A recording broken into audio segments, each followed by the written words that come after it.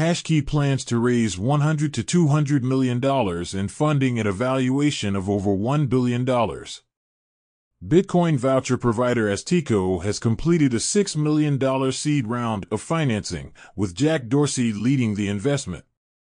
Borderless Capital and over 20 blockchain teams and venture funds jointly launched the $50 million Wormhole Cross-Chain Ecosystem Fund.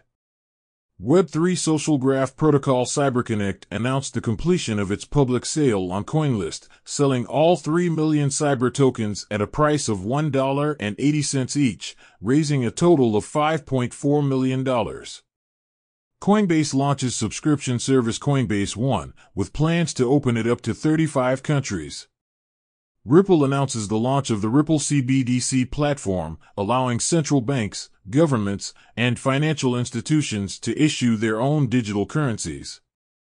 The 109th Ethereum Core Developers Consensus Meeting resolves to release the DNEP specification on May 23.